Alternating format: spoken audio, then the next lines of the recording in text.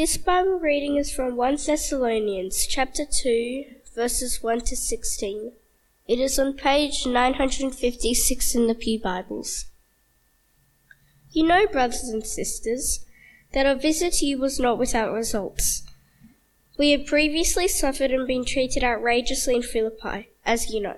But with the help of our God, we dared to tell you his gospel in the face of strong opposition. For the appeal we make does not spring from error or impure motives, nor are we trying to trick you. On the contrary, we speak as those approved by God to be entrusted with the gospel. We are not trying to please people but God, who tests our hearts. You know we never use flattery, nor did we put on a mask to cover up greed. God is our witness. We were not looking for praise from people, nor from you or anyone else, even though as apostles of Christ we could have asserted our authority. Instead, we were like young children among you. Just as a nursing mother cares for her children, so we cared for you. Because we loved you so much, we were delighted to share with you not only the gospel of God, but our lives as well. Surely you remember, brothers and sisters, our toil and hardship. We worked night and day in order not to be a burden to anyone while we preached the gospel to you. You are witnesses, and so is God, of how holy, righteous, and blameless we were among you who believed. For you know that we dealt with each other as a father deals with his own children, encouraging, comforting, and urging you to live lives worthy of God, who calls you into his kingdom and glory. And we also thank God continually, because when you received the word of God, which you heard from us, you accepted it not as human word, but as it actually is, the word of God, which is indeed at work in you who believe. For you, brothers and sisters, because imitators of God's churches in Judea, which are in Christ Jesus, you suffered from your own people the same things those churches suffered from the Jews, who killed the Lord Jesus and the prophets and also drove us out. They displeased God and are hostile to everyone in their effort to keep us from speaking to the Gentiles so that they may be saved. In this way they always heap up their sins to the limit. The wrath of God has come upon them at last. This is the word of the Lord. Please keep your Bibles open as we continue our series on 1 Thessalonians. Last week we looked at Paul's first chapter. There was a gospel-centered church that was in Thessalonica. Today we look at how Paul's ministry was a gospel-centered ministry. Let me pray for us and we'll get into it. Lord Heavenly Father, we thank you so much that you are our God and our church is the bride of Christ. We pray that as we gather as your people with scriptures open, that we may hear your word, that we might seek to live lives worthy of the gospel. For I ask in Jesus' name, amen. Well, when I was growing up, my great-grandmother lived with us. She was the nicest person you'd ever meet. But she didn't go out very much, not only because she was old, but because she only spoke one language, and that was Hakka, which is the Chinese dialect I spoke growing up. But there was something unusual about her as well. She didn't have any teeth. I didn't know why until recently. I was chatting to my grandma a couple months ago, and she started telling me some of her stories from her childhood. So I asked her, why was great-grandma without teeth? Why didn't she have any teeth? Now, to understand the story, you need to understand some background. You see, my great-grandmother entered an arranged marriage with my great-grandfather. He had already migrated from China to Vietnam, to the country, and established himself there. And so when my great-grandmother went to live with him, she moved to the countryside of Vietnam, but she didn't speak any Vietnamese. She only spoke Hakka. And as the story goes, she had a sore tooth. And her sore tooth had been niggling at her for a while. And one day a man on a bike rode into the village. And he offered himself as a dentist to anyone in the village who needed some help to fix any issues that they had with their teeth. My great-grandfather heard about it, tells my great-grandmother to go and see this man to get her sore tooth sorted. And so she does. She goes to the man. The man looks at her tooth and promised her her that he'll fix it. But what he'll need to do is to extract that sore tooth. And so she accepts that, and one thing leads to another. He extracts every single of her teeth. Because extracting one tooth was only going to make him so much money, but extracting all her teeth would make him a lot more money. And so there you go, my grandma was without teeth from her 20s, and she lived to her 90s. You couldn't make this sort of story up even if you tried, could you? My great-grandmother was conned. She lost all her teeth in her 20s, and apparently that's what happened all the time. These so-called dentists would travel from village to village and extract teeth for a profit. They promise you a better teeth, a better life, relief from pain. But what you'd be left with is less teeth, and in the case with my great-grandmother, no teeth at all. Now, in a similar way, 2,000 years ago, back in the 1st century in the Roman Empire, there were also people like that. They would travel from town to town, village to village, city to city, and make lots of promises. They weren't dentists and promised you pain-free teeth. They were religious frauds and philosophers. Some even pretended to be Christians, like the so-called super apostles that Paul talks about in 1 Corinthians. These wise teachers, religious frauds, and philosophers of the time promised you a better life.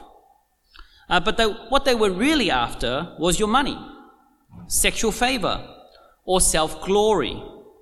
This was so common that the 2nd century satirist Lucian wrote an entire book, an entire play about it, about people who went about the country practicing quackery and sorcery. And people fell for them and followed them, gave them money, gave them their bodies, revered them, and even celebrated them. This was the world in which Paul lived. The world in which Paul went about his ministry as he went from town to town. And so if you remember back to Acts chapter 17, which we looked at briefly last week, Paul had just come from the city of Philippi. He lands in Thessalonica after going through a couple of other cities. He goes to the synagogue, reasons with the Jews at the synagogue from their scriptures, the Old Testament that we have, that Jesus is the Messiah that they've been waiting for. Now, some of them believe. Some of the Jews believe. They put their faith in Jesus as the promised Messiah that they've been waiting for, but some don't.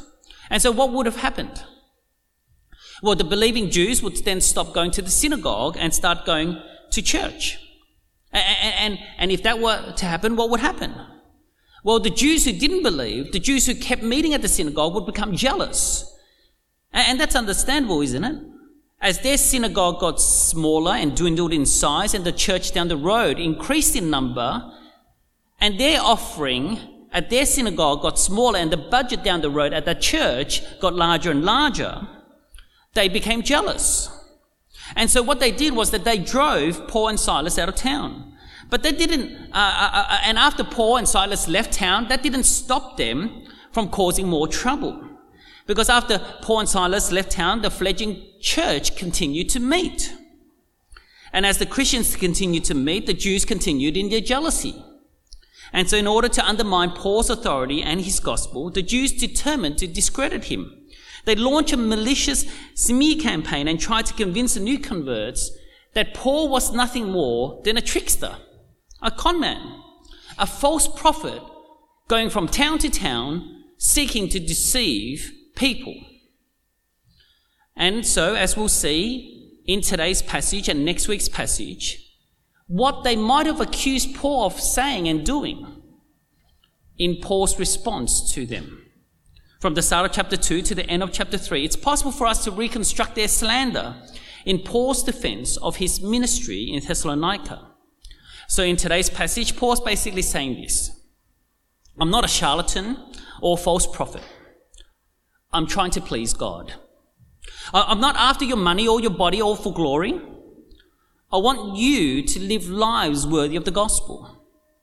And the way Paul offers up his defense is not simply with words, but with witnesses. He calls on witnesses to the ministry that he had with them. And so we see this in verse 10. So please have your Bibles open. Verse 10, you are witnesses, he says. He says, you Thessalonian Christians, you who I lived with and spent time with, you are my witnesses. But not just you, and so is God. And what are they witnesses of? What is God a witness of? Of how holy, righteous and blameless we were among you who believed. That is Paul saying, I've got nothing to hide. I'm not a con man. I'm not a trickster. I'm not a false prophet. I'm not a religious fraud. Before you and before God, you are all witnesses that I live such a holy and righteous and blameless life that what you see is what you get. Paul lived a life that lived up to scrutiny. There's been no ulterior motive, no false promises, no conspiracy. They listened to what he had to say and he was faultless. They watched the way he lived and he was blameless. I remember going to a Christian rally many years ago. Now the truth is, I don't remember what the preacher said at this rally. But I remember, as I was preparing this sermon, what he did. I remember him for all the wrong reasons. You see, the preacher at this rally, as he was speaking, the microphone played up, the sound wasn't to his comfort, and so he got upset. In the middle of the talk, he basically stopped and told the sound engineers off for not getting it right. He was visibly agitated, and I think everyone noticed that he was, and he noticed that they noticed that he was, and so he explained to all of us that he's very sensitive to the microphone. Now, that never happened with Paul, because microphones didn't exist in his time. No, that was a joke. I thought that was pretty good. But anyway, jokes aside, in all the weeks Paul spent with them, the Thessalonians could see his life.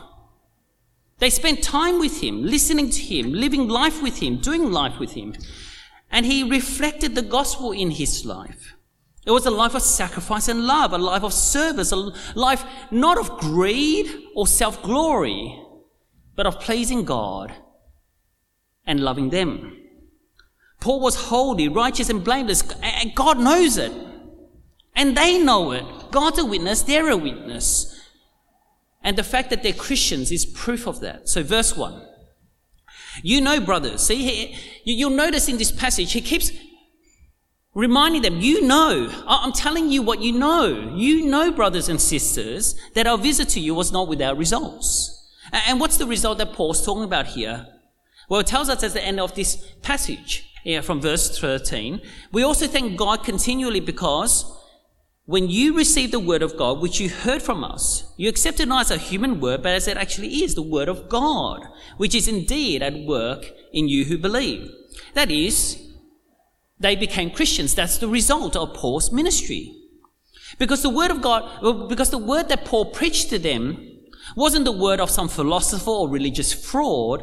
It wasn't an interpretation of scripture, but it was the very word of God. And he knows they've received the word of God because it's at work in them. And how does he know it's at work in them? Because they're suffering for the gospel.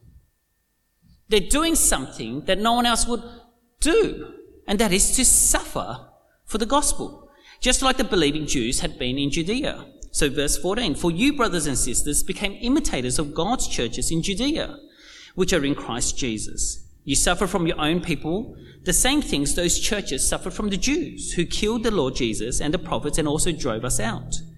They displease God and are hostile to everyone, in the effort to keep us from speaking to the Gentiles so that they may be saved.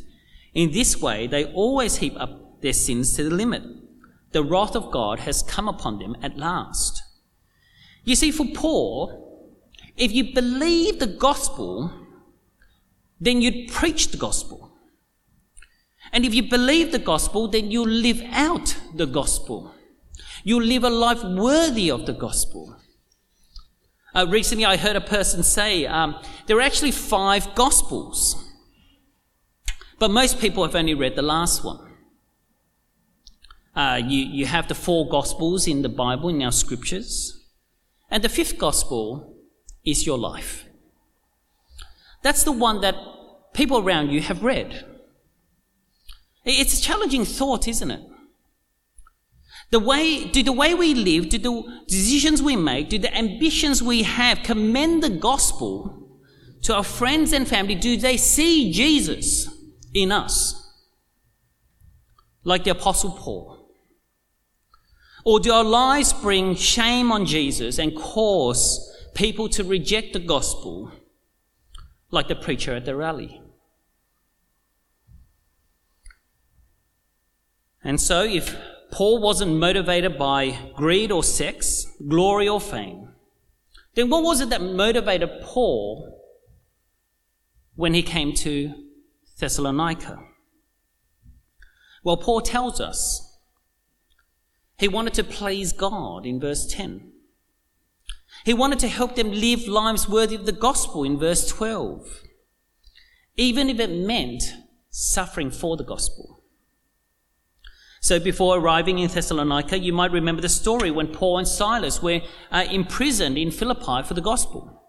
The earth shook, the prison gates flung open, the chains came off. The jailer saw this, thought everyone had fled, and was about to kill himself, but Paul tells him, "Don't, we're still here." And the jailer becomes a Christian. You see, even though Paul and Silas had just been imprisoned for the gospel, it didn't stop them continuing to preach the gospel from city to city. They kept going from city to city to preach the gospel. Verse 2, we had previously suffered and been treated outrageously in Philippi, as you know. But with the help of our God, we dare to tell you this. His gospel in the face of strong opposition. Despite suffering, despite strong opposition, despite putting their lives on the line, they will still preach the gospel. For that was Paul's job, what he was called to do. You see, Paul tells them if he's willing to preach the gospel, even if it means suffering, it's not because he's trying to con them, but it's because he's been entrusted with the gospel. It's his job. Verse 3, for the appeal we make does not spring from error or impure motives, nor are we trying to trick you. On the contrary, we speak as those approved by God to be entrusted with the gospel. So God's given Paul the gospel, and his responsibility is to preach the gospel. Verse 4, we are not trying to please people, but God who tests our hearts. You see, Paul's not a people pleaser like these false prophets are, like these philosophers are, like these conmen are. He's not a people pleaser, but a God pleaser. And what about you? Are you a people pleaser or are you a God pleaser? I mean, we all know the right answer, don't we? We want to all be able to say, oh, I'm a God pleaser. But it's easier said than done. For example, when you find yourself in a new situation, like you've got a new job or you're working with a new team, how long does it take for them to realize that you're actually a Christian? Or if you're hanging out with your friends and the topic of conversation goes on to the LGBTIQ+, do you offer your opinion and volunteer it and share your thoughts and your understanding of Scripture and the gospel that saves? You see, sometimes we prefer that people didn't know that we're Christians, don't we? Because we like to be liked. We want to be accepted. We don't want to be different. We would rather please people than God. But Paul's not like that. He always chooses to please God, even if it means rejection. He always chooses to please God, even if it means persecution. He always chooses to please God, even if it means imprisonment. And so if Paul's motivation was to please God, then it certainly wasn't for money or fame. Verse 5. You know we never use flattery, nor do we put on a mask to cover up greed. God is our witness. We were not looking for praise from people, not from anyone, not from you or anyone else. Even though as apostles of Christ, we could have asserted our authority. Instead, we were like young children among you. So far from being a charlatan or conman, a false prophet or religious fraud, Paul wanted nothing more than to please God. And that meant preaching the gospel to them, even if it meant suffering for the gospel for them. The jealous Jews might have accused Paul of trying to take from them. But Paul reminds them that he did the complete opposite. Rather than take from them, he gave himself for them. just like a loving parent. Now he goes on to use two imageries, the imagery of a nursing mother and a caring father. And so how was Paul like a nursing mother to them? Verse 7. Just as a nursing mother cares for her children, so we cared for you. Because we loved you so much. We were delighted to share with you not only the gospel of God, but our lives as well. When Kylie was in labour with Maddie, our firstborn, my respect for women, for mothers in particular, skyrocketed. But it didn't stop there. It only continued to grow and grow as Kylie learned to breastfeed, and with the constant care, day and night, that she would offer Maddie,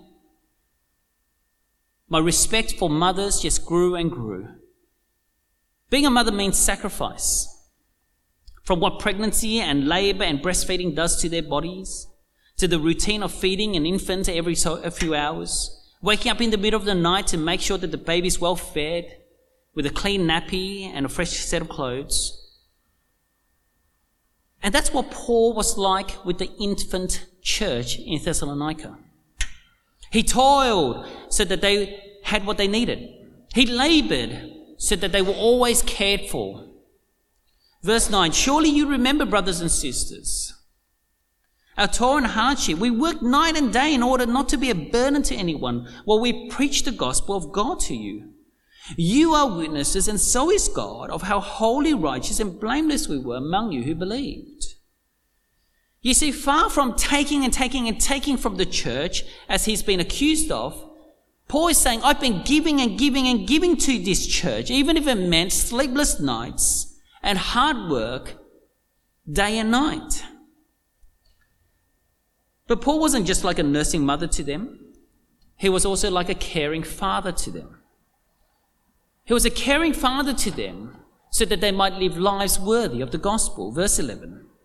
For you know that we dealt with each of you as a father deals with his own children, encouraging, comforting, and urging you to live lives worthy of God, who calls you into his kingdom and glory.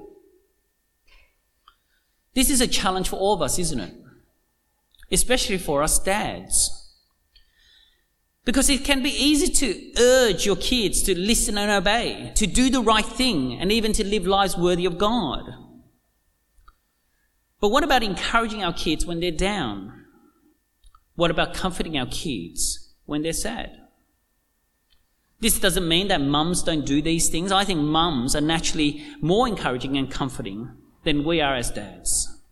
But maybe it's a wake-up call for us dads to take the lead, to be dads who can see what's happening for our kids, maybe when it's at their tipping point, a time when our kids have had enough and things aren't going well, a time of real discouragement for them, a time when they're just tired and have had enough, and what they need is their dad, the dad who would be by their side to offer words of encouragement and comfort as they urge them to live lives worthy of the gospel. A couple of days ago, I read a story about Alex.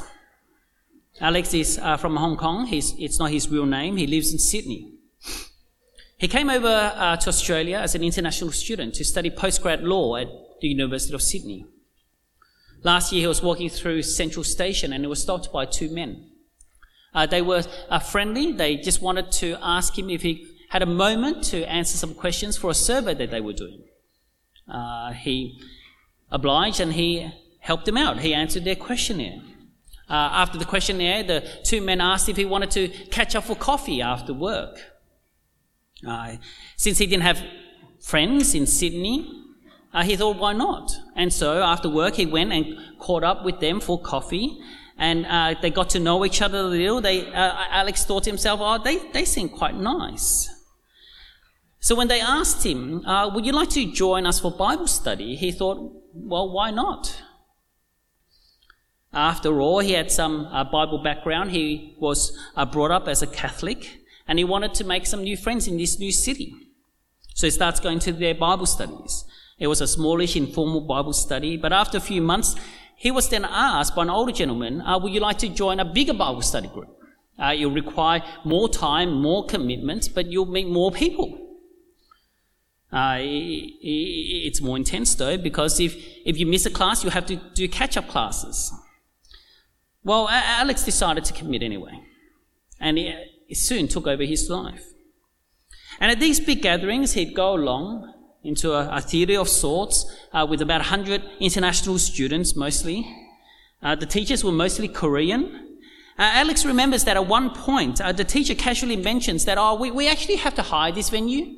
It costs quite a bit of money. And so if you don't mind contributing to that would help us out, maybe $30 a fortnight. Alex thought that was a little pricey, but he could afford that. And so since he enjoyed the company and the studies, he thought, well, why not? So he started giving money to this church. But then a few red flags began to cause Alex to question everything. The teachers would often say, what you're learning from the Bible is what the Bible's saying. We're right, and if you hear otherwise, they're wrong. It's the devil working through them. So don't listen to anyone else, just listen to us. So he thought that was a bit strange. But the other thing that was strange for him was that he said, they said, you have to keep what we're doing a secret because other people don't understand what we're doing. This is really important. Don't listen to other people. Don't tell people, because then they'll just say bad things about you and say bad things about us. So keep what we're doing a secret. Eventually, Alex Googled what he was being taught to understand the doctrines a bit more carefully and clearly. And as he Googled, the penny finally dropped. He realized that he had joined a Korean Christian church cult called Shincheonji. You might have heard about them during the COVID. Their group was a big reason why COVID spread in South Korea. The Shincheonji Church of Jesus was established in 1984 by South Korean Lee Man-hee. He claims to be the second coming of Jesus. With over 200,000 members in South Korea alone, they're now on the streets of Australia recruiting members. So you might bump into them at Central Station in Sydney or at Melbourne Central Station in Melbourne. You see, friends, my great-grandmother might have been conned by this so-called dentist. And lots of people in the first century might have given their money and their bodies to religious frauds and philosophers. But even today, in the 21st century, there are cults, there are religious frauds, there are philosophers who want your money and your time and your bodies, and leaders who amass a great following like Lee Man-hee, able to recruit even highly intelligent people like postgrad law students. Not only does Lee Man-hee want people to follow him as the true Messiah, he was recently found guilty of embezzling $6.5 million. Not only does he require his followers to go through strong levels of intensive conversion, he wants his followers to keep it all a secret. But you see, Paul wasn't like that. He was an open book. What you saw is what you got. He was holy, righteous, and blameless. God can testify to that, and so can the Christians in Thessalonica. Paul didn't want people to follow him and to see him in any amazing light, but simply a follower of Jesus entrusted with the gospel to preach the gospel to them, even if it meant suffering for the gospel, so that they might be saved. Paul wasn't greedy and didn't want anything from them. He worked day and night so that they wouldn't be a burden to them. He won't be a burden to them. Paul's gospel doesn't demand strong levels of intensive conversion, but simply faith in Christ. Friends, Paul's defense of his ministry is a defense of the gospel and a model of ministry for us, a gospel-centered ministry. So friends, let's not shy away from the gospel, but live lives worthy of the gospel, so that we might say with our apostle Paul, "You are witness, and so is God, of how holy, righteous, and blameless we were among you who believed." Amen.